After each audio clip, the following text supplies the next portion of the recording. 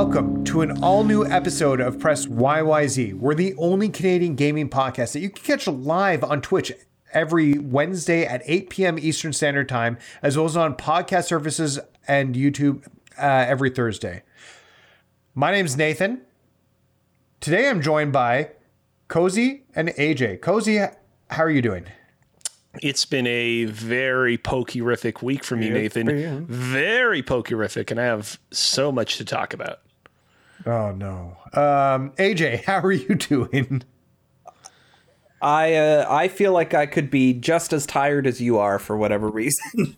I fucking woke up today, and this is the second time it's happened in like the last month, with the worst friggin' Charlie horse in my leg, just out of nowhere.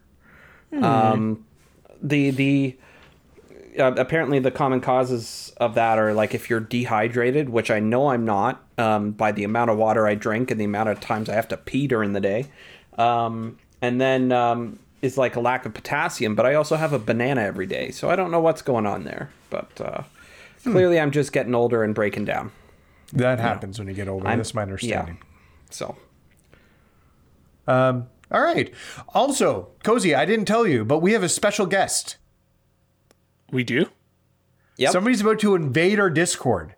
Oh. As a surprise. I think I know who you're talking about.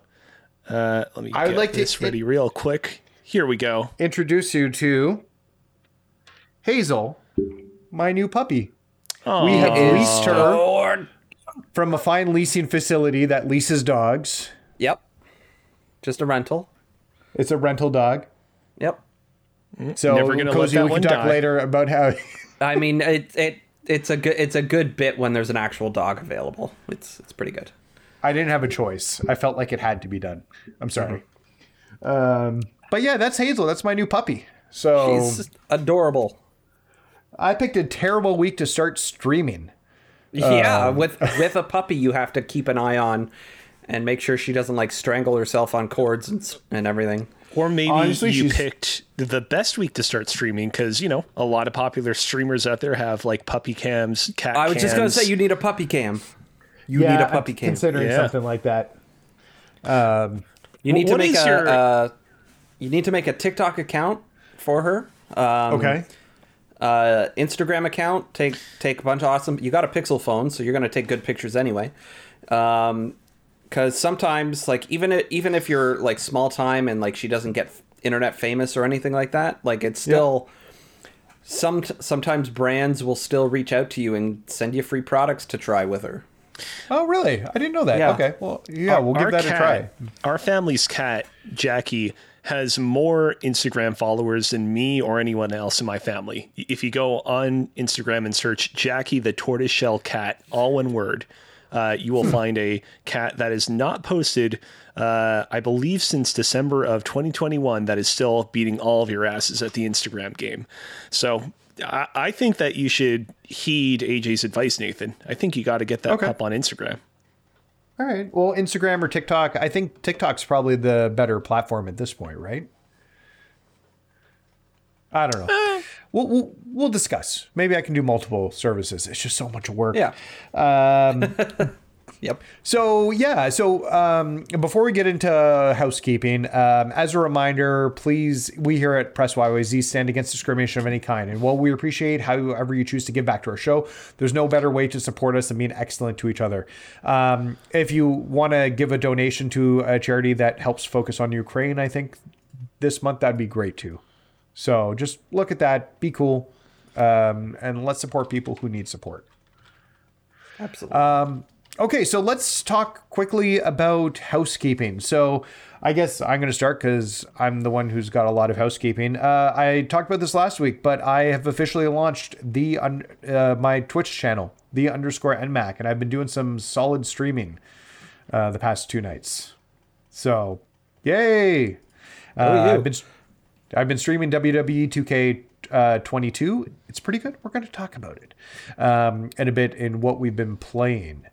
But my intent is to keep this going. I will keep Thursdays on our Press YYZ channel, I think, until I'm done Lego Dimensions, and then I'll probably switch over to my channel for that as well.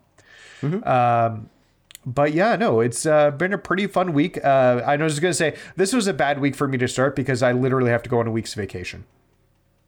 Yeah. After. Yeah.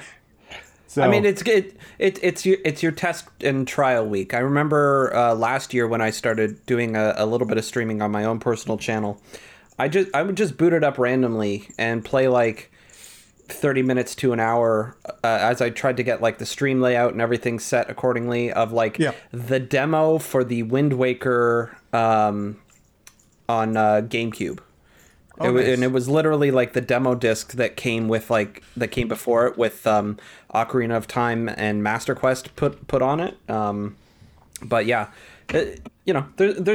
you're working out the kinks right now, and then like the proper launch, I guess, would be after you get back. Yeah, so I wanted to make sure I got the fresh launch of 2K22 because technically it came out on midnight on Tuesday. But for some reason, I decided to take a plane to New Zealand on Monday and play it early.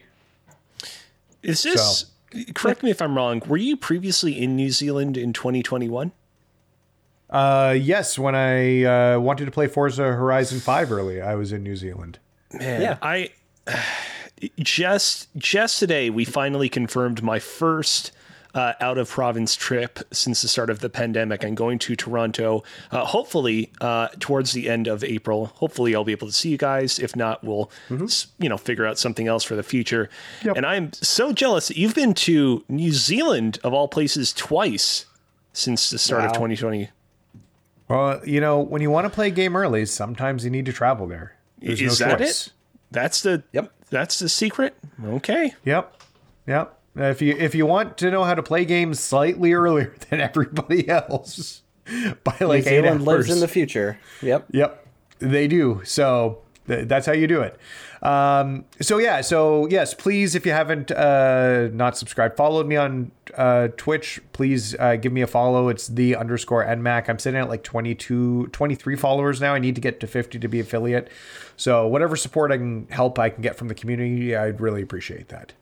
So I'll be streaming Lego Dimensions tomorrow night. So my last night streaming before I go on vacation, because I will be gone all next week. I will be doing that. I don't know how close I am to the end. I feel like I'm close to the end of the story mode. That being said, tune in to find out. Finally, and I won't be here for this, but next week our YYZ reviewee game will be Art of the Rally, which actually I feel like would be a great game for me to play. We have a Ben who's been on our show before. This was his recommendation, correct, AJ? Yeah. My friend Ben has agreed to potentially come back again onto the show and talk some more about games and the development side of things. But he was originally going to be on this week, but the world being the way it is, he was feeling a little off, had to cancel his babysitter and stuff, so he couldn't make it. But this was his recommendation, and I believe hold on, let me pull up the quote that he said about it. We got an actual quote from him on this podcast. This is whetting our Art of appetite Rally. for the storm to come. Yeah, so he suggested Art of Rally, and then he said, Art of Rally looks dope and is made by a nice guy. I've always wanted to play it, but haven't gotten around to it. Pretty small, pretty indie racing game, and it's on Game Pass. And I feel racing games don't get enough love, which I think, Nathan, you will agree with. I would. I want to say, complete and utter respect for Ben Wanderer. He was great last time he was on the podcast. Looking forward to his appearance next week. I was kind of expecting that his quote would be something like, I played this indie game and it spoke to me on a fundamental level. This game is going to change your lives too. I kind of like that we're all going into it blind, but that's not exactly the quote I was expecting.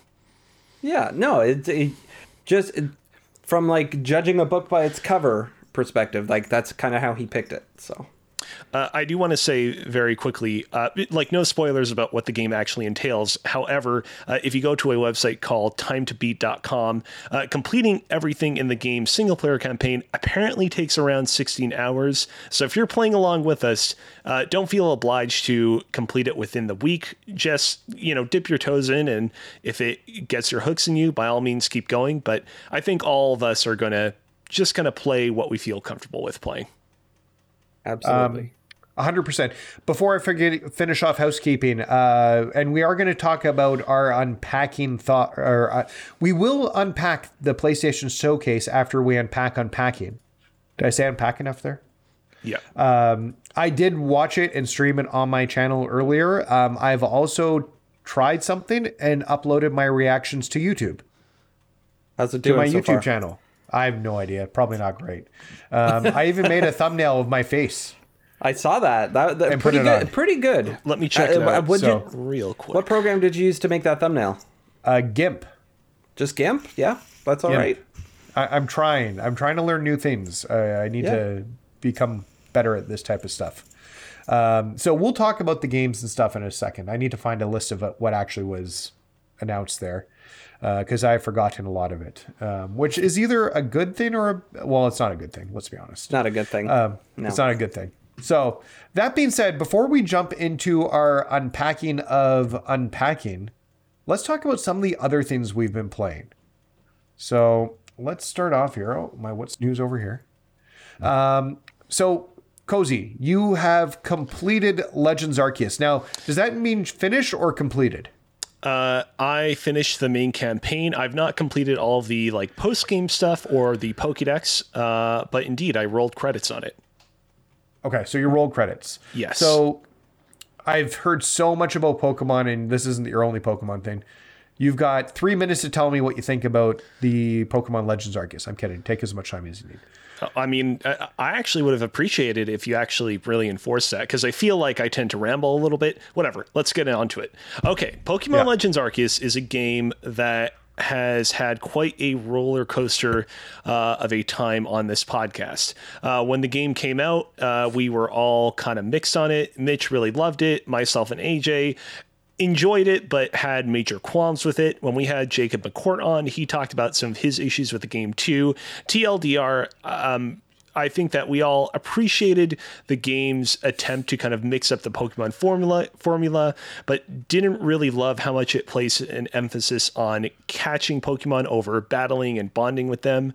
And at least like in my case, I was just really kind of downtrodden at the idea that this was indicative of the direction that the Pokemon games were to go in the future. I felt like they really kind of lost something in making Legends Arceus and didn't like the idea that from here on out, every subsequent Pokemon game would follow suit.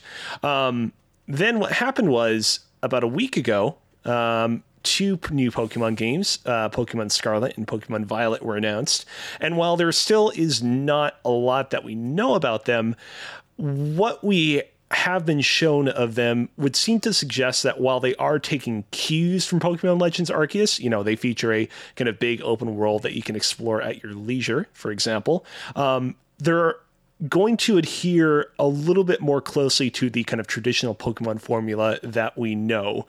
And that gave me the kind of confidence and energy to kind of go back to Pokemon Legends Arceus and complete it with a bit of a kind of new perspective on it. That perspective being Pokemon Legends Arceus is not necessarily indicative of what the Pokemon series is going to become 100% in the future. It's just a very high budget spin-off, like, for example, Pokemon Ranger or Pokemon Conquest or any of these other memorable Pokemon spin-offs before it, and should be treated as such. And treating it as such, I really found myself quite enjoying it, enough to the point that, you know, I was able to ultimately get through to the end and actually complete it.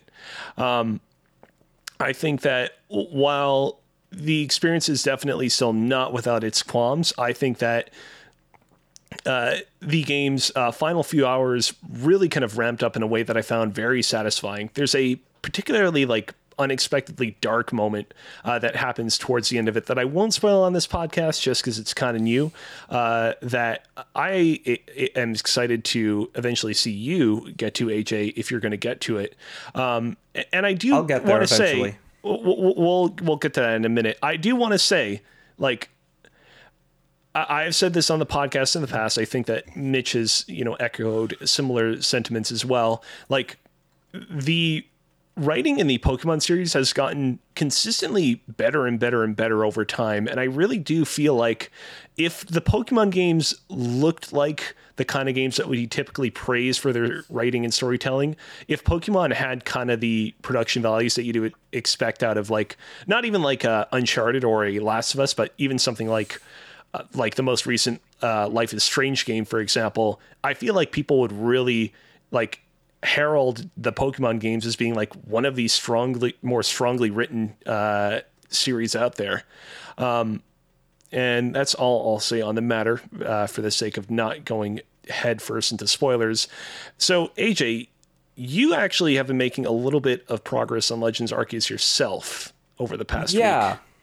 Yeah. I finally had a chance to sit down and play it for like a handful of hours over the weekend. It was my birthday weekend, so that time was mine to do with what I wanted.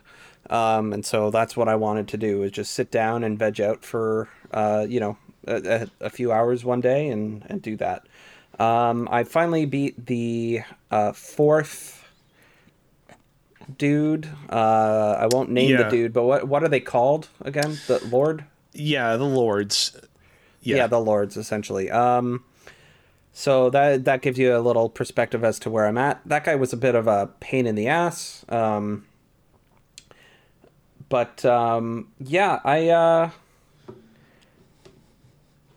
still mixed on it, but I'm still enjoying it. I still think that, they have a long way to go to kind of make it. It's a Nintendo property. They all, in some ways, have a long way to go. Apparently, except Zelda, everybody has to catch up to Zelda now. I wish they would. Yeah. What was my train of thought there? Oh, I don't think.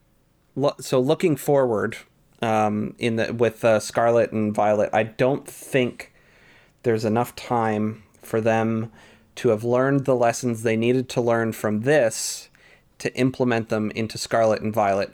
Scarlet and Violet being a mainline game is absolutely going to get a better budget. It's probably going to look better and run a lot better, and the whole thing is going to be overall better to an extent. But I definitely don't think they're going to implement all of the lessons they needed to implement from this. But I do think it's looking like I skipped Sword and Shield. I got Sun and Moon and didn't really care for it. I skipped Sword and Shield, and so maybe this will get me back in, depending on the gimmick that they choose to go with. We'll see. Well, I'm curious, what would you say are like the biggest lessons that they need to take away from Arceus in crafting Scarlet and Violet? Because like I said at the top, I think that the advantage of that Scarlet and Violet have is because they're going to be a little bit more traditional, they won't fall into some of the pitfalls that we had with Arceus's design. Namely, once again, their like overemphasis on catching over battling, for example. Yeah. So I mostly feel like the biggest lesson that they needed to learn is to make their open world feel more alive, because it was amazing at first, right? When you first walked around the landscape in Legends Arceus, but then like as time wore on and like. It's just, you go to essentially what is within one map, a new biome in that map that, oh, look, now there's Geodudes and only Geodudes up this rocky trail, right? Which, yes, in a way is kind of similar to the mainline games, but brought in with, improved with influences from something like Breath of the Wild. But I think so with regards to like the catching issue that I had with it previously, like I still feel the same way. But to better articulate it, I think the Pokemon in your party need to feel more like characters, and you need to be able to interact with them differently at this point moving forward, because otherwise it just sort of they become tools as opposed to as opposed to friends. You don't necessarily form that bond with them, right? And if they could make it similar to like Let's Go, where Pikachu was a character, but if they could find a way to do that for a lot of the Pokemon, I think that would improve it a lot more than, and I don't think they have enough time with that releasing this year for them to do that. So, okay. Well, I mean, I suppose we'll have to wait a little bit longer to get some of the answers to those questions at this point. Not a whole lot we can do at the moment. You okay there, Nathan? Yeah, I'm good. Nathan really hardcore zoned out during that. Yeah, no, he really should have imagining taking in all the words we were saying, and he's probably got it memorized at this point. Yeah, he really should have set that Arceus. 3 minute. He should have set that 3 minute time limit, and he's really regretting it now. I'm considering playing a Pokemon game while I'm on vacation, so we'll discuss what I think maybe about Brilliant Diamond, or I don't know which one, Shining Pearl my son has, because I have to play something on Switch while I'm gone, because I'm not dragging my Xbox with me. Come on. The plane it's like $56 a check bag. Ugh. So no. It's you get one carry-on, one personal item, so you can pick or choose which one. No, you don't get a carry-on in this one. It costs $56 too. I'm taking the super budget area. Oh, fucking A. A. Okay. So my Switch is coming with me. So I thought maybe I'd dive into that and see. I liked Sword when I played it, or Shield. I can't remember which one. Fine. I'm curious about how an old school one is going to feel. So I'm considering that. And maybe when I come back, I'll have tales to regale about Pokemon. Probably not.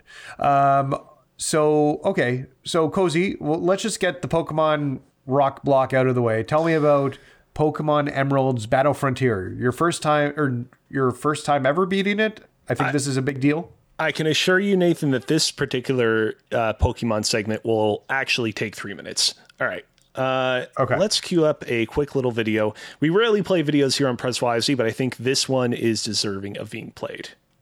Ladies and gentlemen, my name is Alexander Kazina, and it is a momentous occasion.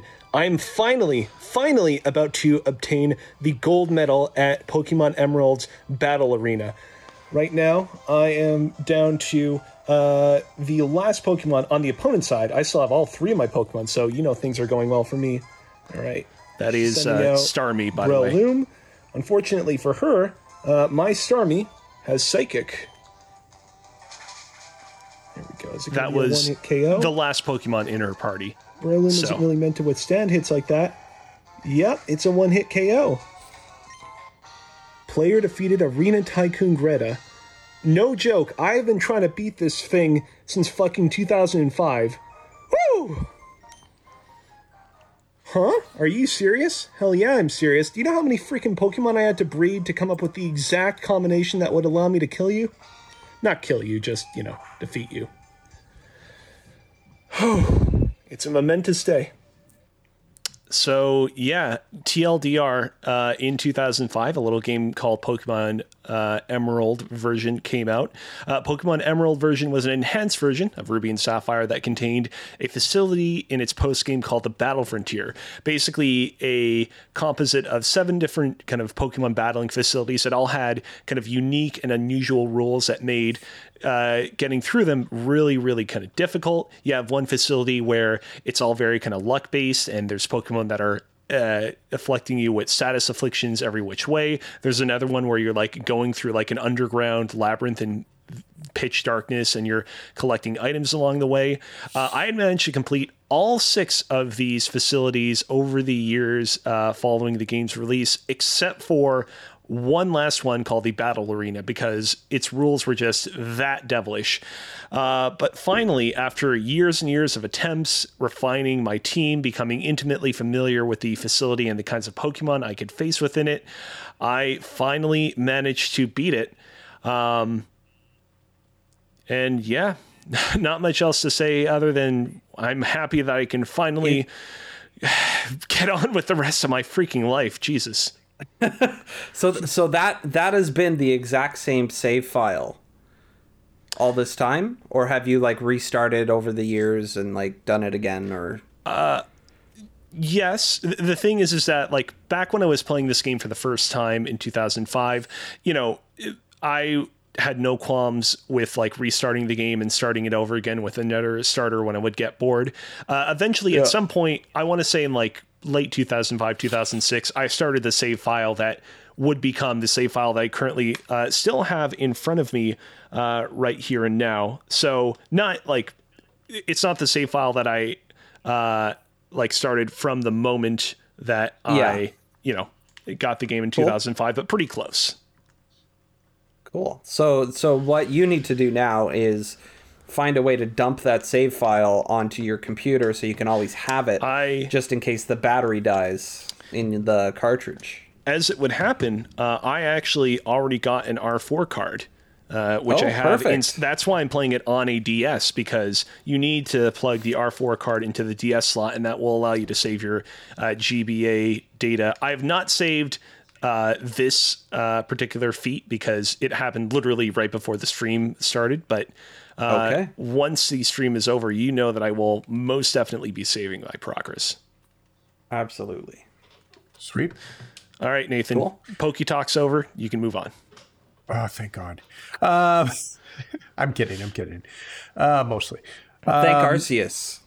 Thank Arceus. Oh, yeah. Because Arceus is a god. I'm aware of that, right? Yeah. It's a god of Pokemon. That's why that's funny, right? Yeah. Yep. I see. I understood that reference.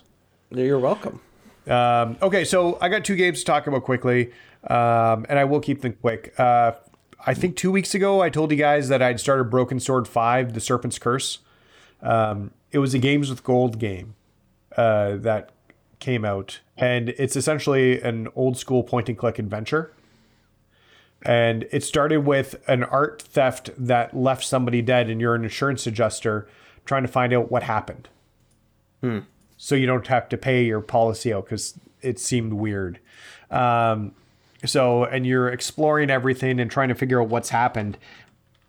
And then there's more murders as you're solving it. It's actually, and now it's evolved from murders to there's a religious artifact that you have to try and track down.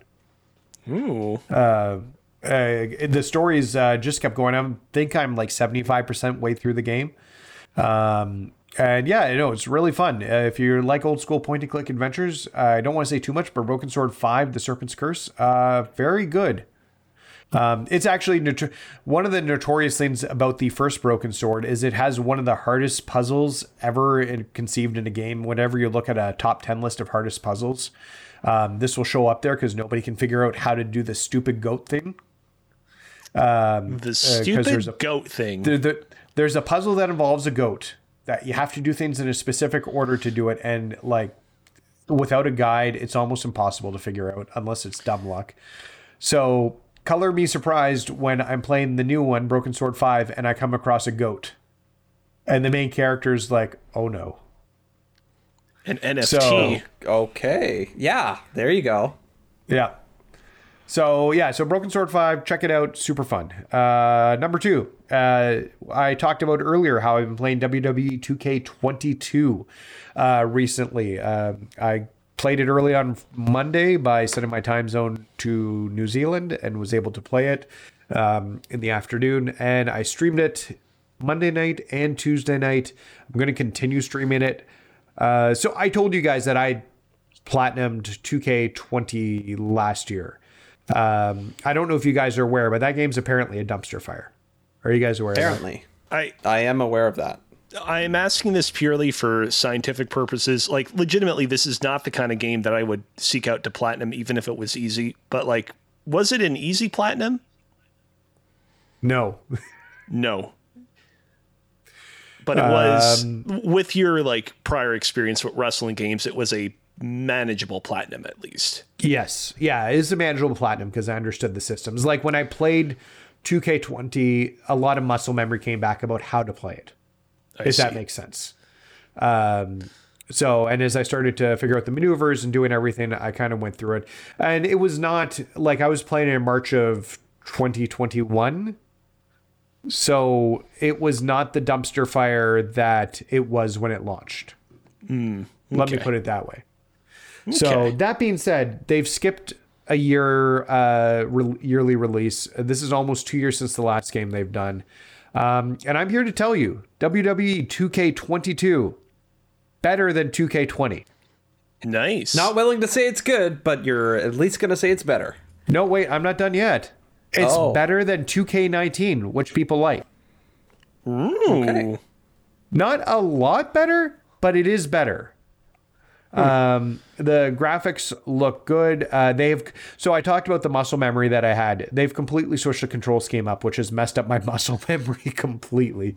But I'm learning it, and I'm getting through. They've done a lot of cool things, some not so great things. There's this faction mode that I think is like the ultimate team modes that you'd play in other games where you have to use currency for cards to play it, which isn't great. But they have a universe mode, which I haven't touched a whole lot, but people seem to like. They have a GM mode, which apparently is shallow, but people have been wanting that for years. There's a story mode called My Rise, which people are liking. I haven't dived a huge amount in. What I have focused on, and I finished before the show started, is the showcase mode. Are you guys familiar with a wrestler named Rey Mysterio Jr.? I have heard that name before. Yeah, I mean, he's one of those guys that definitely I remember was memed on the internet a little bit when that Spider-Man movie came out, because, of course, what else are you going to do? I don't know anything else about him. Yeah, okay. So Rey Mysterio Jr. is one of the supreme Mexican high flyers. He's a legend. He's been around for, God, he was wrestling in 96 when I first started watching wrestling, 97. So he's been around forever. He's still going. He's still one of the best. He still competes at a super high level. He's a luchador, so he flies all around the ring. He's the cover athlete this year, and they basically did a showcase. And they do showcases regularly. And what they do is they typically have like some sort of, they walk you through their history of their history in general. And you'll do certain matches, and they'll have like a video clip before the match talking about what led to this match, what it meant to them, that type of thing. Which is always cool. I like watching that archival footage when it comes to old matches. What they did was really cool this time, though, because there's basically objectives that you have to do during the match. Like it's like do a grapple and then hit light attack or heavy attack, or do a springboard attack off the top rope. I like to do these objectives throughout the match so that you can kind of recreate the match as it was. But then there will be scenes that come up where the computer kind of takes over because it's hard for you to just perform that in the ring. And instead of just showing the computer doing it like it's just being a cutscene, they actually bring the actual clips of the match and they just kind of phase right into it. He just got up and left. Yeah. I stayed for Pokemon. You stayed for Pokemon. He can't stay for... How rude. Yeah. But yeah, no. So they kind of just phases right in with the match. So into the like real life archival footage, and then phases back out into the game when you're ready to take control over again. Super cool. I'm really enjoying it. I beat it. It's hard. Very, very hard. Very, very hard. But I did all 100%ed that showcase mode before we started today. So pretty happy. I will probably be talking about this game more in the future, so I don't want to spend too much time on it. And expect me to be streaming that live on _NMAC on Twitch. And if you haven't followed me yet, please do. I'm going to try not to do that too much, but I'm sorry I did that. Yeah, it's fine. Much. You're more than free to, what's the term? Like shack your wares. Maybe we should reintroduce the pitch yourself at the end of the show again, so we can get it out of the way there. Yeah. So it's good. If you enjoy wrestling, this is a good wrestling game. You should check it out. All right. Before we move on, I just want to quickly show off the goat from Broken Sword 5 here real quick. Gotta say, that's a much more magnificent looking goat than I was anticipating it to look like. I thought we were going to get like a real derpy, like low tier NFT screaming goat. It's a good looking goat. It is a good looking goat. So yeah, and this is actually funny because apparently I didn't do the right things to get an achievement where the goat talks to you. What? So I have to go back and do those things to get. You have to feed him certain things, and he can't attack your other character because that's the girl Nico. You play as two characters, George and Nico, and you switch between them. And the goat constantly rams George if you're not careful, and if you get too close, he'll like ram you. Where the goat loves Nico. It's pretty funny dynamic actually. By the way, Looper hello to Looper Metroid. Thanks for tuning in. We actually can bring up our Twitter handles at a moment's notice, like such. Behold and be dazzled. People who are listening to the audio only version of this are going to be real confused. But hey, it's okay. All right. Yep. Nathan, take the wheel back from me because I'm quickly about to go into a curb. Okay. So that being said, let's jump in and talk about unpacking. We all played unpacking. Oh, well, we did. I need to tag out and get Rachel in here. Oh, that's right. We're taking Rachel in. More special guests. Oh, I should get my puppy ready for her. Well, it's just the Cozy Cast now. Hey, everybody. It's been a little while since we've been able to... so much for the Cozy Cast. It wasn't going to be long. Say hello, Hazel. Hazel seems awfully shy. Hello. Hi, friends. Hi, Rachel. Hey. How are you? Not bad. We heard you played some unpacking. I did. I absolutely loved it. I loved it so much that I was late to a best friend's birthday party. Oh, wow. You must have really loved it. Oh, well, I had this feeling like it was almost over. So I just thought, I'll just keep going. And then I was correct. Yeah. I loved it. We played the whole, how many hours do you think? It's about 3.3 hours, I think it said. Okay, so about 3.5 hours. I still haven't gone back to get all the little achievement stickers. I'd love to do that because I found one by accident because I didn't know they were a thing. Which one did you find? I don't remember what it was called, but we put two teddy bears beside each other. Yes. Okay. Yep. To best friends or something like that. In the crib, right? Yes, in the crib at the final house. Yeah. And then I was like, wait, what? There's all these stickers? I want the stickers. So I have to go back and get those at some point. But I loved it. If you follow a guide, it takes like 5 minutes to get all the achievements. I don't think it would take much, but it's just more now that I know they exist, I want them all. Yes. I will say it definitely feels like a game by a woman for women.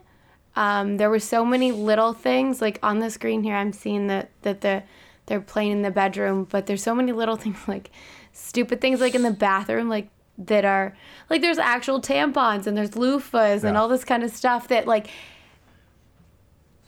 No offense, guys, but you probably don't think of that stuff, and so you could really tell that like a real woman who cares made it. And we spoke of the teddy bears. Like, I love the continuity stuff like that, where she has those bears from, well, like, it starts when she's a little kid, right?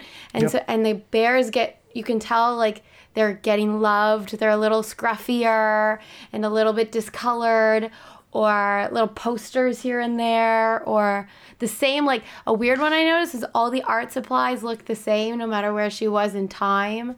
So just those little details really got me. Yeah, I loved it. I totally loved it. I want more. I want another story. So, and I think I echo a lot of the same sentiments that you do here. I think there's a neat continuity, especially because I think I didn't know what I knew what I was going to get. I thought this was a game about unpacking rooms. What I didn't realize was that there's going to be a narrative tied upon each move. and the age progressing and what you're unpacking as you go on. Because you start as you're essentially a little girl. Yeah, like you start as a little kid for sure, like 7, 8 years old, something like. You've got like a diary you can hide under your pillow, like that kind of age, all the way up to becoming a parent. Yeah, yeah, and I think that's really cool. And like it has moving out for college, and then moving in with roommates, and then moving in with your first boyfriend, and then moving back. Then this was the one that got me, moving back into your parents' house. I was like, why do I only have 2 rooms here? I noticed. I knew right away that he was going to be sucky. He had too much stuff, and he wasn't sharing his space.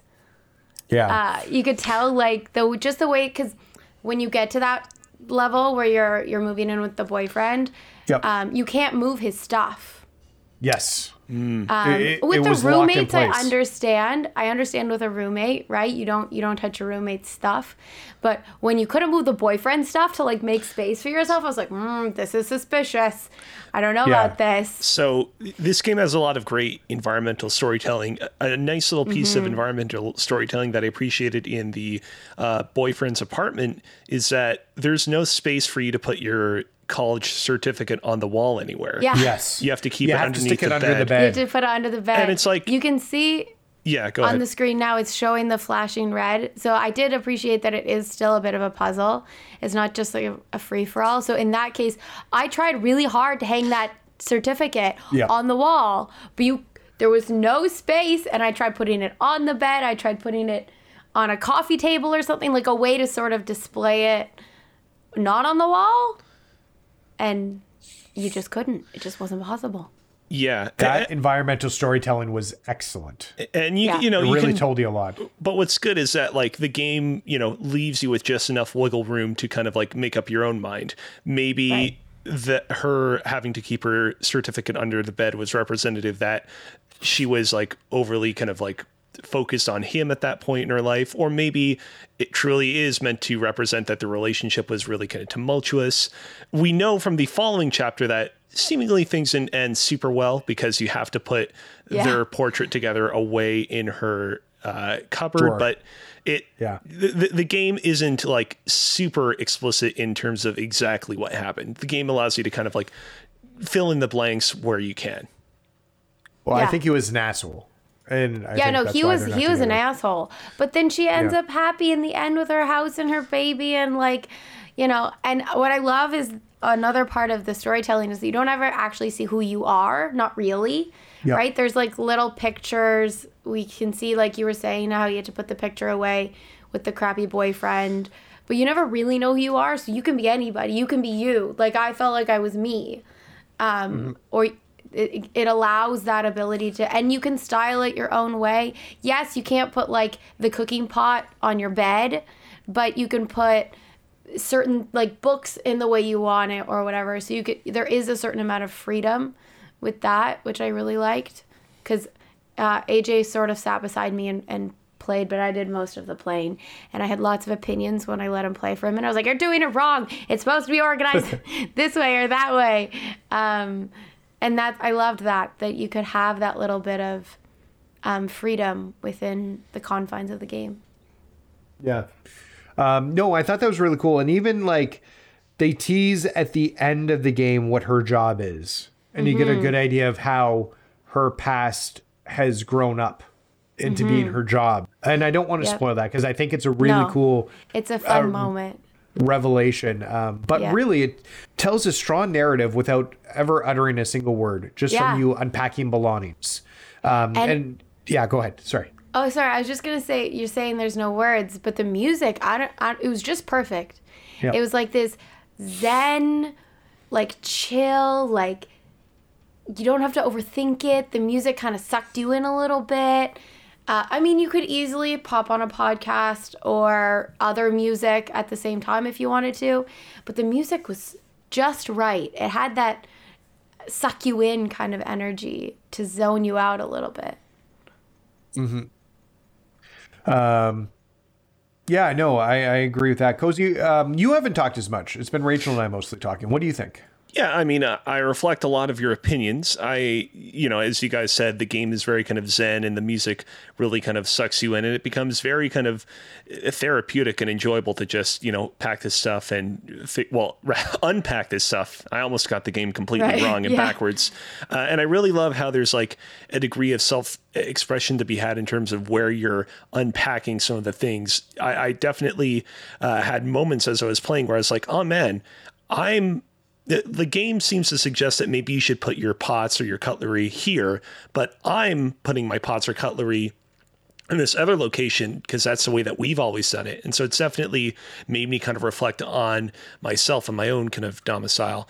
I will say, I do think that I may have done myself a little bit of a disservice waiting not until the 11th hour, but pretty close to the podcast to complete this game. I want to very quickly switch over to twitter.com because whenever we here at PressYZ are playing through any of our YYZ review games, you at home are more than free to tweet at us your thoughts on the games that we're playing, or slide into our Discord at invite.gg/PressYZ to share your thoughts on our games there. And we actually got quite a bit of feedback on unpacking this week. At Jackpot, yes, we did, in fact. At Jackpot on Twitter says, loved unpacking last year. It's pretty subtle narratively. Loved how relatable the feeling of opening a box and finding a sentimental item can be in real life.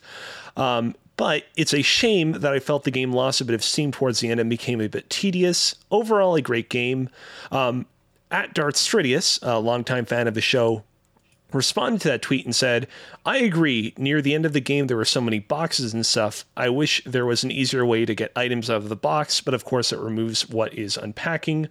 And then I tweeted about unpacking myself the other night, and a mutual follower of mine at The Last Pez responded to me, said, I never finished it because of this reason. This reason being that it is a little bit long. Each level gets longer and less satisfying to me. Ultimately, unpacking is not an especially long game. As AJ indicated at the top, it's like 3 to 4 hours, if that. But I do find myself somewhat echoing the sentiment that, like once you get to the final couple of levels, you do eventually get to a point where it does feel a little bit more like you're going through the motions again, and that there isn't as much kind of new content to be explored. But I do kind of wonder, and maybe this is like too like big brained of a theory, if that almost is sort of the point, that like unpacking is not as glamorous of an activity as you grow older, because it just doesn't carry the kind of freshness that it does when you're a child, and it just becomes another kind of rote thing that you're trying to do. And that's the whole point, as it were, late in the game. But that's just how I felt. I know that, not everybody's on the same page as me. I definitely hear what you're saying about this. It does get tedious. I liked it start to finish, but I like the thought that you're having about how as you as a person get older, packing and unpacking just becomes less fun, right? Your first apartment is super fun, but maybe your like third, fourth, fifth, sixth move is way less fun. I did appreciate that it took out the like truly boring parts of packing, where when your box is empty, right, you just click on it and it's gone. Right. Yeah. You don't have to like get out the box cutter and get it in the recycling bin and all those genuinely horrible parts of unpacking that just totally suck.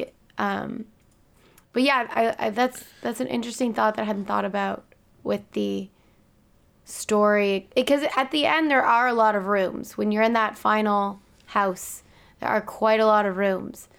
And there were some things I found where I just didn't know where to put them. There were a few items where you're like, I don't know what this is, because it wasn't like specific, like it was just a box, right? And maybe you couldn't tell exactly what the image on it was. Or you try a bunch of places. I can't remember what it was, but there was one that I think we sat there for about 5 minutes trying to figure out where it belonged, because it was just so nondescript of an item. But other than that, I loved it. 10 out of 10. Would recommend. Did you, in the accessibility settings, you actually have the option to make it so that you can just put items wherever it is that you want to put them in your house. Did you ever rely on that?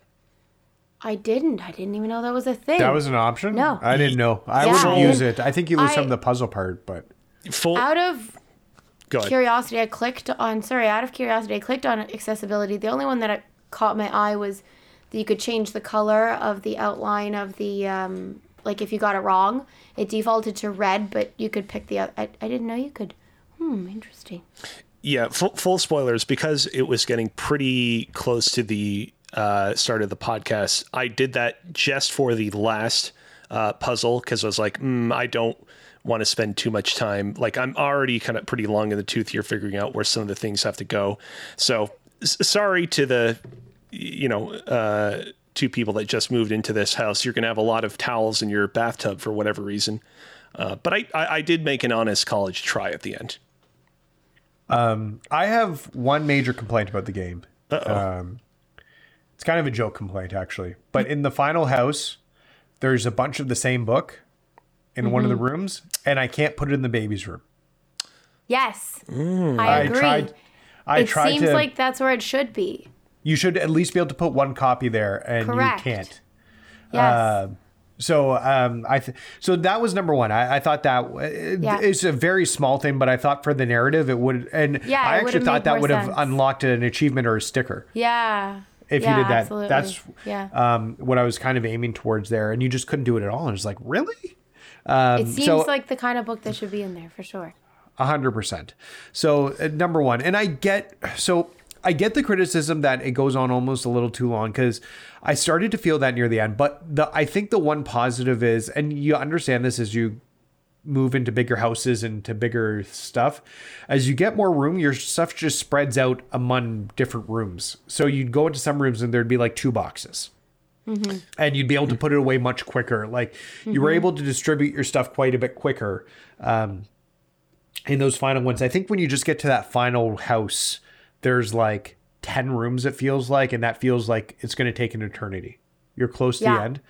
And I almost would have liked to see this even push further to the person's death and them going to an old folks home or something. Yeah. Where you have to And then- downsize. Yeah, you have to start downsizing, like your kids move out and Or you turn their bedroom into your exercise room. Yep. So you have to, because there is a point where she expands her own space, like when she's living by herself. So Yes. you actually do her own first apartment twice. So you could do that kind of in reverse. That could be a fun expansion to the end of the story. Maybe that's the next part. Yes. Maybe that's unpacking 2, where So- it keeps going. Yeah, so overall, I really like the game. I'd probably say this is like a 4 out of 5 for me. It's very, very good, and I think people should play it. And I think just for the narrative, the way it weaves a story through without telling you a story, Yeah. I think is very admirable. And like I said, if you're paying attention and you're seeing stuff, and please patch the game and let me put the book in the baby's room. I don't know why I Yeah. can't put the book in the baby's room. Again, it you should can be just allowed to go there. do the accessibility option. You'll be able to put your book wherever you want to put it. Put it in the bathtub. So, I think Cozy, where are you going with this? I think I'm going to give it a 3 out of 5. And I know that sounds really, really harsh. I know that sounds like I'm a real Debbie Downer. I think for me, it's just that I feel like they could have accomplished what they were trying to do with this game in fewer levels, in a lesser amount of time. And I feel like we would have walked away with a slightly better, more refined product. As it stands, though, I think that unpacking is really kind of special. And I think much like, what was that Drinkbox game? Nobody Saves the World. Much like Nobody Saves the World, which we also gave around a 3 out of 5 to a couple weeks back when we reviewed that game.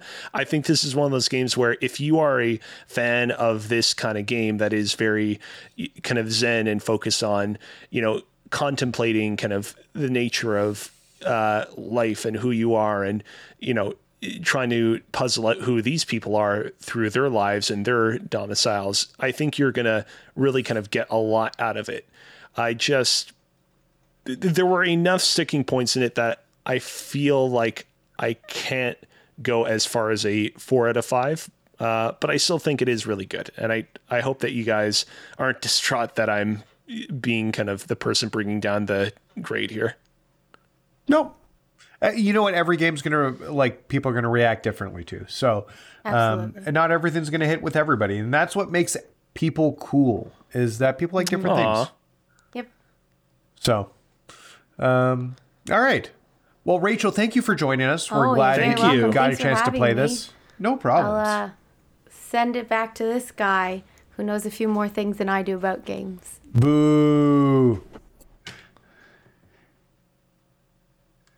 Thanks. I booed AJ. I don't know if you heard. Before we move on to the last segment of the podcast, do you have any additional thoughts that you wanted to share on unpacking, or you kind of right there with Rachel? No, yeah, I was like right there with her the whole time. I thought it was super fun. I think what I enjoyed most was her enjoyment of it. Is it something that I would have tuned out of partway through? Possibly, if I was on my own. She just said from the other room, yes. So, well, I don't know, but I think what kept me engrossed in it was her excitement for what was happening next and her anticipation for it. So Cool. my experience was also a 5 out of 5. So All right, there we go. All right. Well, that's unpacking. Next week we are doing Art of the Rally. So you don't have to finish it. Don't feel obliged to try and finish it. Just give it a try. It's a racing game. Once you get through a few levels, you kind of get an idea of how it feels. yeah, I think it's just called Art of Rally. Or Art of Rally, sorry. Yeah. So In case somebody looks for it and they can't find it. well, it's like I always want to call King of Fighters King of the Fighters. I feel like putting the in there makes a lot of sense, but I don't know. Regardless, we're going to shift gears a little bit. PlayStation had a state of play today, and boy, was it a state of play. Look, I'm the PlayStation apologist. Stale of play. I'm the PlayStation apologist on this podcast, and I think this has probably been their worst one. I think. Yeah. For me at least. And I think, once again, this is going to hit differently for different people based upon what you see here. But let's unpack it quickly and talk about some of the games as we go through here. Get our opinions. If we have an opinion, maybe we just move on. If we don't have an opinion, before we talk about jump in, I do want to just like very quickly kind of give my top level thoughts. Like, it wasn't great. My apologies. It wasn't great. It wasn't an all timer, but I really got to give props to Capcom and Square Enix and these other big Japanese publishers for just constantly taking swings. Like, we are often critical of the AAA video game scene for, being very safe, constantly going back to tried and true IPs. It feels like every single year, Square Enix and Capcom announce like 5 to 6 completely new, completely outrageously titled ideas that don't always work, but you have to respect the hustle. Yeah. No, I don't disagree with that. AJ, did you get a chance to watch the whole thing? Yeah, I did. It was... So I'm sitting here trying to remember what was in it, and the two things that kind of caught my attention the most were the now delayed Forspoken, I guess, which still looks really good. And actually, seeing more gameplay from it really makes me wish Scalebound wasn't canceled, because a little bit of gameplay footage we saw from Scalebound was very reminiscent of some of the stuff. At the very least, my memory of Scalebound was very reminiscent of some of that stuff in that. And then there was this new Capcom thing that is not Dino Crisis, but involves dinosaurs. Exoprimal. That looks super cool in its own way. It looks like another horde-based, kill all the things before they kill you in a team sort of thing. At first, I could have sworn it was going to be Anthem, but then they showed dinosaurs, and I was very confused. But came out of it looking super... it seems exciting. So yes. Okay. Well, let's jump right into Exoprimal. I'll tell you right now, I was watching that and I was like, this looks like Dino Crisis. And then I saw the Capcom logo and I'm like, oh my God, this is Dino Crisis. And then it wasn't Dino Crisis. Oh, and then I was like, wow, this is like Dino Crisis and Anthem. Very much the same thoughts you had, AJ. Yeah. But then, yeah, it was called Exo Primal. I don't know why they just didn't call it Dino Crisis. That name has cachet to it, even if they completely changed what it is. Just use the name. I'm not going to lie. I agree. If this was what Anthem was, I would have been way more excited for it. I love the idea that each level starts with like a weather broadcast. It's like, oh man, hundreds of dinosaurs at 12 o'clock sharp. Like, look at all those dinos. Yeah, just falling out of the sky. It's Like, super wouldn't cool. they go splat when they hit the ground? Would they not die? Oh no. Well, you get a pile big enough, eventually it'll break the fall of some, and then the rest of them will come running after you. Dinosaurs are forever, Maybe they're- Nathan. Don't forget. Maybe they're specially engineered dinosaurs. This didn't really speak to me. The multiplayer horde shooter type thing doesn't really work for me. But what did you guys think? AJ, you kind of already elaborated. This seemed interesting to you. Cozy, what do you think? I mean, like, here's the thing. Like, all like jokes aside, it is disappointing that this looks like another games as a service game that's going to go to the way of the dodo real fast. I was trying to think of a dinosaur name, but I mean, technically all dinosaurs are extinct. So I guess I should have just said the way of the dinosaur. But I gotta respect the fucking weird ass quirky tone of this game. Like, the more I watch of this trailer again, the more I gotta salute Capcom for being just so balls to the walls. Once again, these guys take big, crazy swings every single year, and they don't always work out, but we'll always have this trailer that we can fawn over wistfully. Looper Matroid in the chat has dubbed it Left for Dinos. Oh, that's a good take. I like that. Yeah, it's super funny. Yeah. So, and I do appreciate. He's also saying he thinks it's nice and that it doesn't take itself too seriously, which I agree with. It had a very silly feel to it, which I guess with this type of premise, you want to lean into a little bit more. So Yeah. So that's Exoprimal. Now we got more Ghostwire Tokyo. I wasn't sure we needed this. It's coming out March 25th, I believe. Soon, late March. It's in the 20s, around the 25th, if it's not the 25th.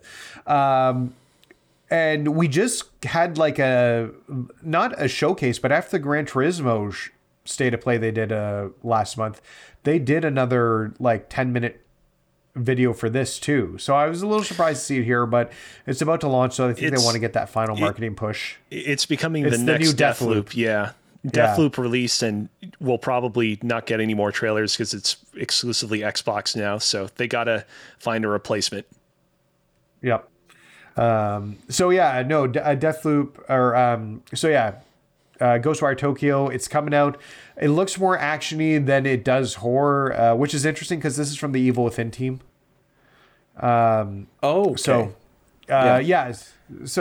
But people seem higher on it after that last trailer, and I think this is going to do the same thing and bring more eyes onto it for people who didn't see that last thing. Then before I move on, what were any thoughts from you guys before I steamroll through this? It looks better and better with each trailer. We'll see if it turns out great. Yeah, it looks interesting. I'm not a big horror fan necessarily, but I would be curious about it. That's for sure. All right, I'm gonna try it on Game Pass when it comes out after a year of exclusivity. Yeah, maybe that's what I'll wait for. So then next up, and I don't know, as I talked about how I reacted to this on my Twitch channel, and the 10 minutes before I was putting guesses, I didn't even think about mentioning Stranger of Paradise Final Fantasy Origin. I was thinking we'd see 16 here, and that would be a home run to have 16 here in some fashion because of how absent it's been. However, they have put Stranger of Paradise Final Fantasy Origin. I believe that is out at any point as well. It comes out in March, I believe. I know it comes out soon. Is it March? I think it's March. Whatever. The game looks good. I actually think I might pick it up just because it's like a fun meme thing to do. But March 15th. yeah, I hope it turns out good. It's very much a Souls Final Fantasy game. This is not what I want from my Final Fantasy games. I told you guys this. I miss that old turn-based style. They're making other games for me, but they're not in the Final Fantasy line anymore, which is too bad. AJ, you don't seem to have many opinions on it. I've never been a Final Fantasy All right. person. So. I think this is the one that would probably get you if you're not Possibly. a Final Fantasy person. Because I mean, I never got around to Final Fantasy VII Remake either, right? And like, if I was gonna play one, like people said that's the one I needed to play as well, and I just never got around to it. It's just one of those things that it's just I gotta find a PS5 at some point. Yeah, there is a demo for Stranger of Paradise, I believe, which they just dropped on the store. Yeah. That carries Yeah. over your progress to the game. Cool. So if you want to check that out and see if it's for you, at least they're giving you that option. I think Square's been doing that a lot with their demos because RPGs are definitely time intensive and you can put a few hours into a demo. So it's nice not to have to repeat the same first 3 hours again. For sure. Yeah, so no, that's awesome. Next up, we have Forspoken, which I was a little surprised to see because they just delayed it last week. I mean, they delayed it last week, I'm guessing because they had to put this trailer out. Yeah. So I just didn't think that we'd see it with a delay on it. Game still looks gorgeous, still looks cool. AJ, you said this one already was speaking to you, and it's doing that again here. yeah. Yeah. Like it's this specific like dragon fight here and everything like that. I don't know why it's reminding me of what I remember of Scalebound, that canceled Xbox game. Yep. But I mean, I feel like if this is good, Scalebound could actually have a shot. And you know, a couple of weeks ago, the developer of it tweeted like, "Hey, come on, Phil Spencer, let's pick this thing back up." And you know, we'll see what happens, but I don't know. So yeah, Cozy, any thoughts on Forspoken? I mean, again, going back to what I said at the... I mean, I hope so. Going back to what I said at the beginning, like I said, you know, Square Enix tries a lot of new stuff, but every now and then you do kind of really hope that their experiments really pay off, and I hope this is one of those ones that pays off. All right. Okay, so we're going from Forspoken. Let's talk about Gundam Evolution. I feel like, and maybe I'm wrong, I know there's a fan base for Gundam, the Gundam itself, but I feel like this is going to be DOA. Okay, so I actually was speaking to a couple of people in one of my Discord servers about this, and they were actually kind of positive about this game. Now, okay, this is a very small sample size. I don't know what the internet at large has to say about this, but they were saying, oh, this actually looks like a quality Gundam game that isn't just one of those, you know, beat up 100 robots like Musou, like Hyrule Warriors style games. But one of my friends was saying they really need to make sure this game is free to play. Otherwise, it will truly be DOA. And I mean, I'm not like intimately familiar of like the kind of business reality of the Gundam games, but I'd like to believe that they're right on the money about that. This game looks like it has way more going for it than any of the prior Gundam games that we're probably all familiar with, but they got to make sure that they make the barrier of entry as low as possible, I think. Yeah, I don't disagree with that at all. Looper Metroid in the chat is calling this Gundam Overwatch, which I got a ton of Overwatch feels with. Which is good. I think you're correct. Yeah, I think you're correct, Cozy, or what they're saying, that this does need to be free to play. I was like, this needs to come on a PlayStation Plus or have some way to build up an instant amount of people who are playing it without a barrier of entry of some sort, whether it's free to play or free on PlayStation Plus. In order to have any sort of community. Because if you can't get that community, this is a non-starter. It's not going to go anywhere. AJ, thoughts on Gundam Evolution? I don't know why, but it made me want to go back to the PS3 launch title, Gundam Crossfire, and actually give that a go. See if that was as bad as it is reported to be. I actually have a copy of it for some stupid reason. Oh, weird. Yeah. No.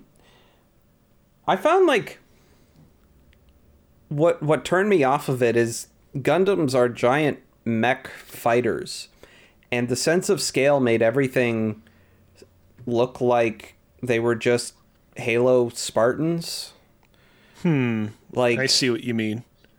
You know what I mean? Yeah. Like, so you would appreciate it if it was a little bit more like Titanfall, where you could also see your humans emerging from their Titans to help add to the sense of scale. There needs to be, like I haven't watched any of the Gundam anime or anything like that, but I don't know how often it deals with like that sense of scale where like you feel like it feels like the character is in a gigantic robot or anything like that. But yeah, that's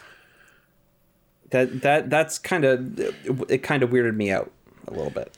Looper Gundam's Metroid. always- Sorry, go ahead. I just want to say Looper Metroid in the chat says it is free to play. Just checked. Real good to hear.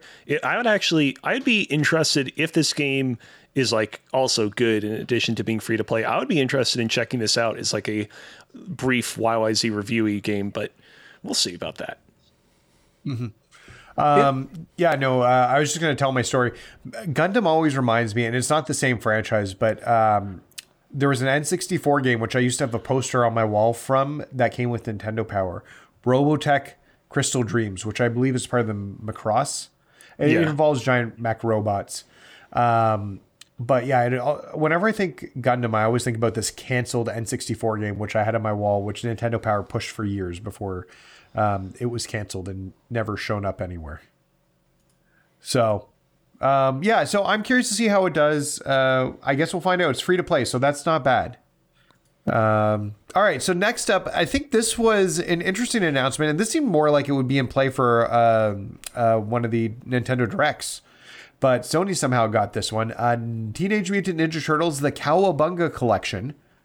And actually, I want to take a peek at what that includes, because it looks like it is probably every Turtles game and different versions from different consoles.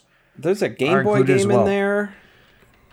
I think there's 8 and 16 bits. So here, I got a full list of what's covered here.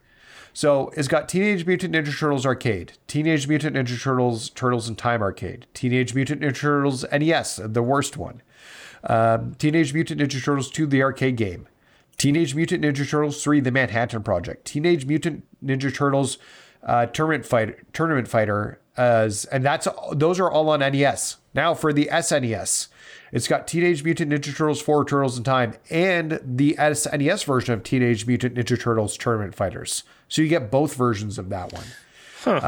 Teenage Mutant Ninja Turtles, the Hyperstone Heist for Sega Genesis. Teenage Mutant Ninja Turtles Tournament Fighters for Sega Genesis. 3 versions of Tournament Fighters, and they are different versions. Jeez. They weren't the same. Teenage Mutant Ninja Turtles Fall of the Foot Clan for Game Boy, Teenage Mutant Ninja Turtles Back from the Sewers for Game Boy, and Teenage Mutant Ninja Turtles 3 Radical Rescue for Game Boy. The package is going to be $40 American, so I don't know what that's going to be Canadian. But yeah, I really do appreciate that. This is a full-out collection. Like, we remember when they launched, Disney did the Lion King and Aladdin, and you only got one version of them. Yeah. Not I was both going to say, versions. this is on the same level as the, the Rare Retro Replay Collection. That was like 30 games, like 20 of which you had never played or heard of before because they were from like Rare's super early days as a developer. Like, whoever spearheaded this collection is a true like blood in the wool Ninja Turtles fan. I don't think that's a actual idiom, by the way. Somebody can check me on that. Well, these were developed by Konami. It's dyed in the wool, by the way. I said blood in the wool. I meant dyed in the wool. Okay. These were developed by Konami. Konami's actually, well, they haven't been producing many games. They've done some decent collections in terms of the Castlevania stuff recently. So this kind of falls in that. It looks like this is a Konami Nickelodeon combo. But they really went out of the way and made sure they got every single one, and they didn't just do two. Like I could see another company splitting these into two releases of some sort. So very interesting to see them all bundled in together. Teenage Mutant Ninja Turtles Tournament Fighters is an underrated fighting game, and you get 3 versions of it here, which I think is pretty amazing. So thoughts on the collection, guys? I was never really a big Teenage Mutant Ninja Turtles fan. Like, I think back to the theme song fondly. But the, I've heard through osmosis, like, good things about some of the games and stuff. So I'd be interested to check out, like, the other stuff. And like Looper Matroid says, he in the chat here, he actually kind of liked that they gave multiple versions of the same game. So TMNT's never a license that I cared much about, but if you need somebody else to play that TMNT fighting game with you, Nathan, I'll definitely sub in. Okay. What I would like to see and hear more about is features in terms of like rewinding lives. Yeah, that's in the trailer. One of the things that flashes in the trailer is like rewinding, so they have all that stuff in it. Okay, perfect, good. Because some of those beat 'em ups, like it'd be cool if you could just continue to hit start when you die and keep going from where you were, instead of dying and having to restart. Because some of the beat 'em ups aren't great, and that first Ninja Turtles game is impossible. So if they've got a way for people just to beat it so that they can beat it, that'd be great. Because it is. I don't know if you guys have played NES Teenage Mutant Ninja Turtles. It is literally there's a underwater sewer scene where you got to swim through this like electrified algae without touching it, and it's almost impossible to get through. And Looper Metroid in the chat is saying that TMNT 1 is also bad. He agrees with me, but everything else is good. Okay, so we've got that, so we're past that. So now we're coming down. I think there's a few cool announcements here as we get towards the end. Gigabash looks like a giant... I'm forgetting the words of giant monsters. What are those called? Like a Godzilla. Kaijus. Kaijus. Thank you. This looks like a super kaiju beat 'em up thing. It reminds me of like the SNES game King of the Monsters. Does this interest you guys at all? Nope.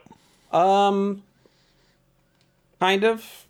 There was an old Godzilla game I played on the GameCube that I actually really enjoyed. That was not really similar in vein, but this actually seems to have the kind of scale that I'm looking for in a Gundam game. You know what I mean? Okay. Yeah. So it's Gigabash is a 4-player arena brawler featuring giant monsters, featuring kaijus and heroes, fully destructible maps. Could be interesting. I don't know. We'll see. Once again, it'll be that barrier. Godzilla, destroy all monsters, melee. Yes, that's what Looper Metroid's saying. I should introduce that. I think so, yeah.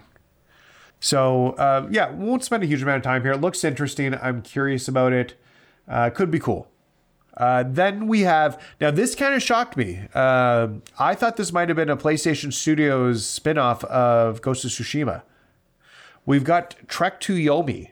I think this is probably, like, the best game of the show. What are your guys' thoughts? I think I have to see it.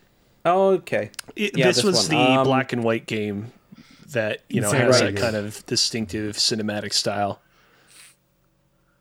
I think artistically this thing looks phenomenal, and it's definitely one of those art pieces that I think like everybody's gonna have to at least put a little bit of time into. Mm-hmm. It's probably one of the most interesting things at the State of Play, but like I said earlier, Forspoken and that other game grabbed me a little bit more than this one did. Exo. Is this fully Primal. like a side scroller mostly? It looks like it. Yeah, it looks like there's some cutscenes with other stuff, but all the action's in the side scrolling. Got it. So at least based on what I'm seeing, this is a Devolver Digital title. I wasn't surprised once I saw Devolver Digital was the publisher, because this is completely what they would do. Yeah. So Cozy, thoughts on it? Looks real good. Devolver Digital games aren't always for me, but I'm still excited to see what everyone else thinks of it. Yep. All right, cool. Then I thought this was going to be, I didn't think it was Persona 4 Battle Royale, but then they said classic fighting game returning. And I was like, oh, maybe it is Persona 4. But no, it's JoJo's Bizarre Adventure All-Star Battle R. Okay, so I will say, Nathan, to your defense, you're totally justified in briefly getting this game confused with the Persona series because of the butterfly. Yes, the Persona series borrows a lot from JoJo's Bizarre Adventure. The Sans from JoJo Bizarre Adventure, which are those monsters that they can kind of summon to do their bidding, are like, they were basically a huge influence on the Personas from the Persona series, at least from like 3 onward. So much so that there's actually a moment in Persona Q, the like spin-off Persona game for the 3DS, where they do like these like JoJo poses that are like a reference to like scenes from JoJo's Bizarre Adventure. So like it's very much one of those things where like they've borrowed a lot from the Bizarre Adventure series, and they're not really kind of trying to hide it.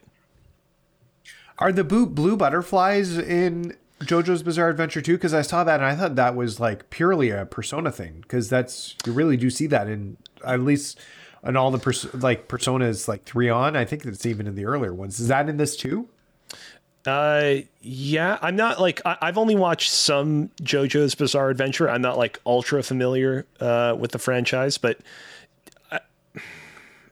I'd be interested. I didn't even really think about the blue butterfly thing. I was just more thinking about like the stands, for example. But yeah, I'll have to look into that. Yeah, I saw the butterfly and I'm like, oh my God, it's Persona. But this isn't the art style. And then it wasn't Persona. Now, I will say I'm aware of this game because it's a remaster of a fighting game, and I do pay attention to fighting games. This is apparently a great fighting game. So it's glad to see it getting a second life on current gen. And 50 characters is quite the roster for a fighting game. So, all right. Then we got a little bit of DLC for Returnal. Cozy, did you play Returnal? No, I intend to play it at some point this year, because I know that it was a game that topped many of your top 5 games of last year lists. And I guess when this DLC comes out, I'll probably give it a shot. We'll see. Now, it is a free update. It's not DLC, technically. Gotcha. So it's going to add an extra section to the game. They're calling it the 3.0 update. So there will be a new section of the game as well as co-op play. So people, as Craig Miller wrote on Twitter, somebody can finally carry me to beat this game. Yeah. So you'll have that option to be carried if you need it. Truth be told, like, the difficulty of this game has never turned me off. I fully expect that I'm going to fall in love with this game when I eventually try it. It's really the length of this game that has made me apprehensive about jumping into it. Like, knowing how long it takes to kind of like get a hold of all the different biomes and eventually 100% and platinum it. Like, that has, I'd say, been the biggest thing that's been putting me off from jumping into it, especially towards the end of last year when, time was fleeting and I figured better to kind of focus on these other games rather than have Returnal take up all my time. But eventually time to complete Returnal will reveal itself in 2022. I'm confident. 100%. Okay, perfect. So we've got the Returnal Ascension. Oh, sorry, AJ, I skipped you. Any thoughts on Returnal? You didn't even play Returnal. You don't have a PS5. I still don't have a PS5, so. Yes. Okay. Then we get into the final 2 games, both coming from Square. And I knew immediately we weren't getting Final Fantasy 16 because they said 2 new games from Square, which means they were new and we've never seen them before. The first one screamed like almost like a Final Fantasy Tactics kind of feel to it, called the Diofield Chronicle. I'm assuming it's probably Diofield, because Diofield? The Dio part is probably meant to be like, God, basically. So No, that makes sense. And it looks very much like a strategy RPG, just much more modern graphics. I think it's really odd that in the same year they might do two strategy term like RPGs, one in the Diofield Chronicle, and then you've also got Project Triangle Strategy coming from them this year with that more 2D HD or HD 2D look. So, and this didn't do anything for me. I'm not a big turn-based strategy guy. Either of you two have any thoughts on it? Well, it's interesting. You're not a turn-based strategy guy, but you want turn-based Final Fantasy combat. Yes. You don't like the moving around board game pieces? No, I don't like the grid aspects and everything to it. Okay. I just have you ever played like an XCOM or anything? Anything like that? I haven't played XCOM. I have played like the original Wastelands and Fallouts. Oh, okay. Which I actually like a little bit better. But they're more RPG than like a XCOM, which is more just about the combat than you're back between bases. Got it. So, looking at some of the gameplay footage for this right here, once again we come back to like the sense of scale, and I know like what they're going for, but for me it always kind of takes me out of it when like a game like this, the characters that you're controlling and fighting with, like it's not one-to-one in terms of them versus their environment, if that makes sense. Yep. But other than that, like it looks cool. Might be interesting. Well, when it comes to these sorts of strategy games, having a story and a cast of characters that I can really connect with are really important. If it's something like Pokemon Conquest, for example, where it's all sorts of delightful little Pokemon critters running around doing their thing, I can get into that. I can get into it if it's, say, another familiar franchise that I quite love, but this doesn't do anything for me. Okay. I almost wonder if this, and I know, like Cozy, you talked about how it's great they're taking chances. If something like this would succeed better if it had used an existing license that they already have, or existing IP with it, instead of something brand new and fresh. So, because I feel like there's probably like 10 different IPs Square could have found a way to kind of make this work with. Yeah. So, and then the final game, and the minute I heard the word Valkyr from her, I was like, this is a Valkyr profile game. Isn't it? Hold on. Well, is it Valkyr or Valkyrie? Or Valkyrie. Valkyrie profile game. And well, it's not called Valkyrie Profile. It's Valkyrie Elysium. Is it any relation to Valkyria? No. Like the Chronicles? No? Just coincidence? Okay. No. I did my research into this ahead of the stream. My understanding is that the original Valkyrie Profile was a like OG PlayStation 1 game, and then it got a sequel on the PlayStation 2, and then since then there hasn't really been like a lot of new activity with the series outside of like the odd mobile game, which, like, you know, what does that even mean? So, I mean, it's pretty cool. I don't have any attachment to the series. Pretty cool that Square Enix is straight up like, hey, that, you know, PlayStation 2 series, let's bring it back. Nathan, do you have any experience with this series? I want to say yes, but I think it's a different game.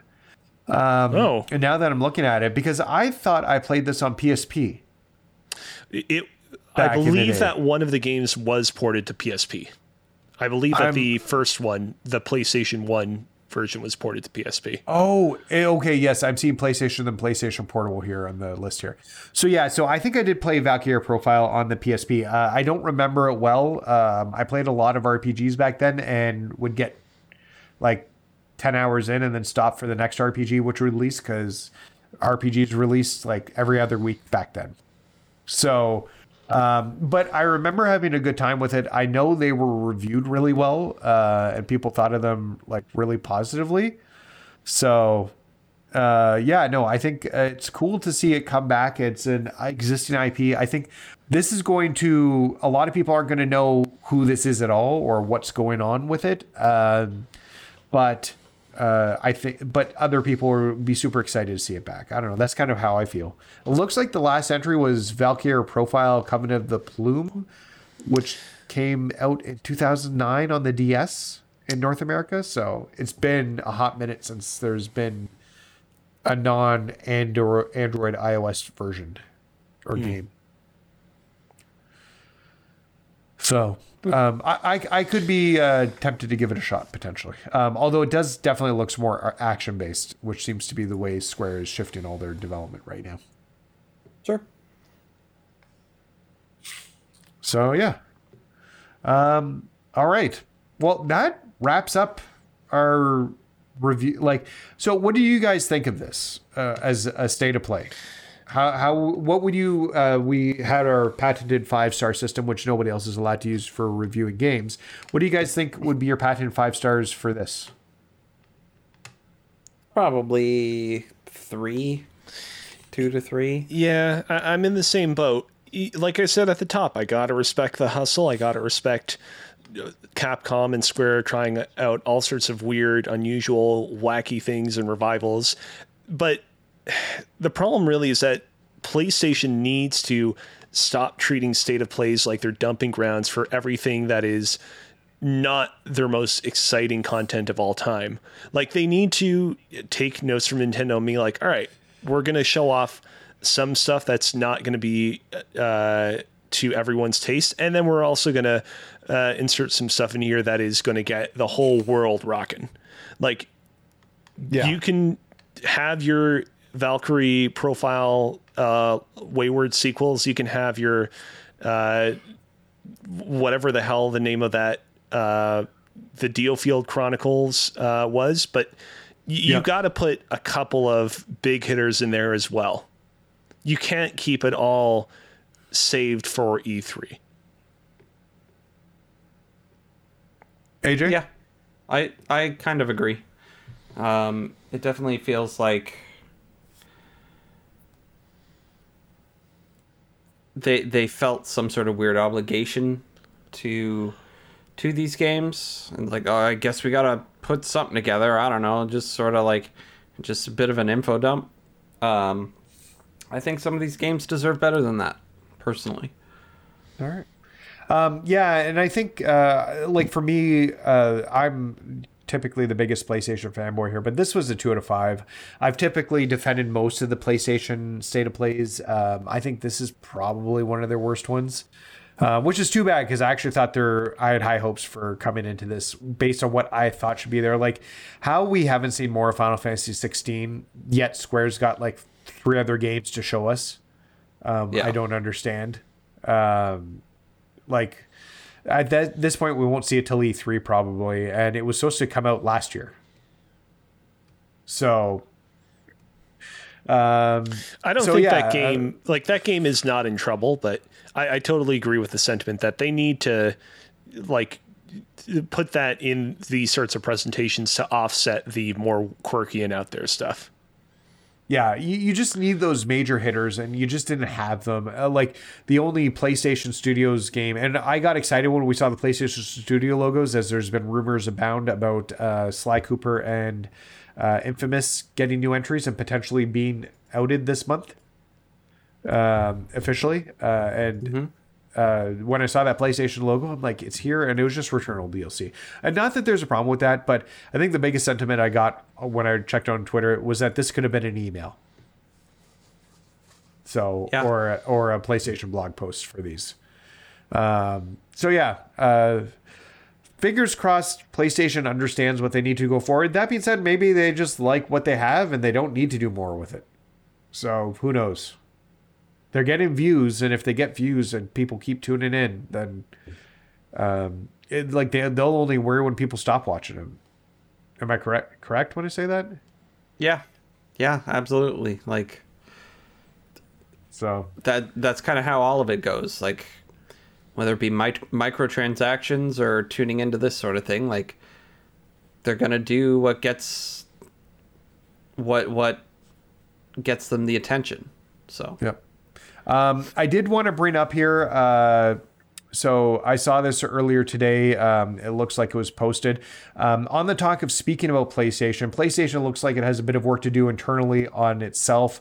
There's an Axios article. So what I'm going to suggest is you go read the Axios article. It's by Stephen Totillo. Stephen Totillo. Yep. Stephen Totillo. Formerly of Kotaku. Yeah, formerly of Kotaku.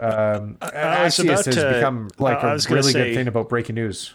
I was going to call you out on his pronunciation, Nathan, but now that I actually sit there and think about it, I can understand why you might have gone with that pronunciation. So, but yes, 8 more women allege sexism at PlayStation, intensifying lawsuit. So there was a lawsuit. I think we heard about it a little bit, but it was one person. It kind of just like popped up and went away. Yeah, what struck me is that it said 8 more women allege, and I was just like, okay, wait a minute. How many was there the first time?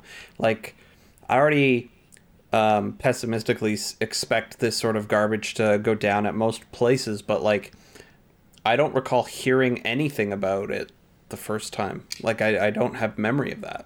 Yeah, and I think if it popped up, it was like in the news and then out of the news. Whatever's going on here, and I think it's worth going and reading the article from Axios here.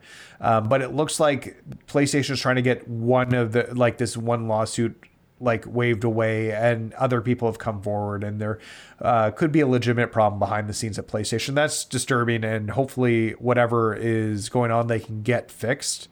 There's a lot of stuff to it. I can't do it justice, and I don't think it's fair for me just to read it. Go read the article from the person. I will say, as somebody who's a longtime PlayStation fan, I can think of very few women who are front-facing talking about PlayStation. Am I correct there? Yeah, like, I think the first person that comes to mind is Alana Pierce, who actually works at who's working on God of War Ragnarok, and like that's the closest front-facing woman that I can think of working at a Sony first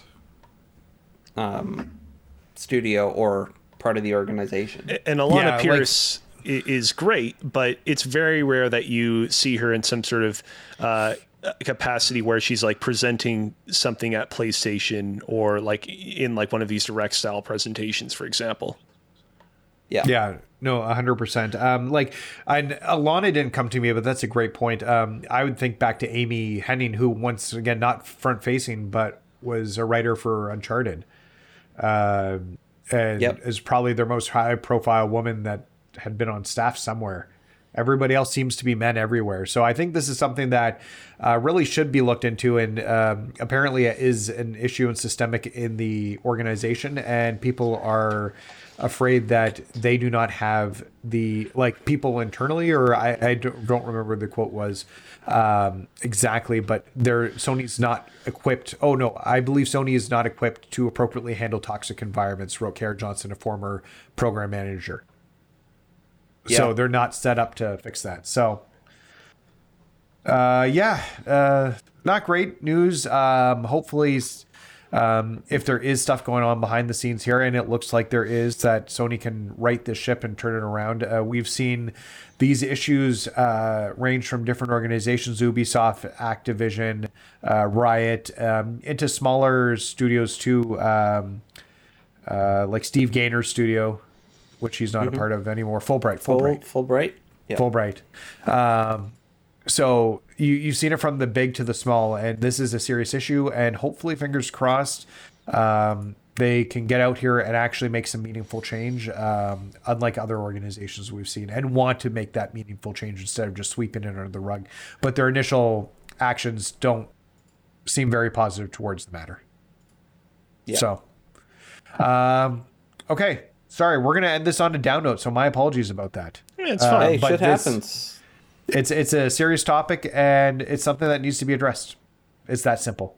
So don't fuck this up. Make it good as best as you can. Make it good for the people. It's already been a bad situation for people. Let's try and fix it for the current and future employees, and try and fix what the things that happened with the old employees. So That being said, so we're done for the show. So thanks you for tuning in for Press YYZ. If you enjoyed this broadcast, be sure to follow us on Twitch, subscribe to us on YouTube, and rate and review us on Apple Podcasts. You can also check us out on Twitter at Press YYZ and slide into our Discord at invite.gg/PressYYZ to keep the conversation going. We love having fun conversation in there. I'm going to give one final throw out for me. If you are listening and you've enjoyed this content, specifically me, check out my Twitch channel, _NMAC, so that I can try and get my follower count up because I'm trying to become an affiliate. So I'd really appreciate that. Other than that, until next time, thank you for playing, guys. Have a great day.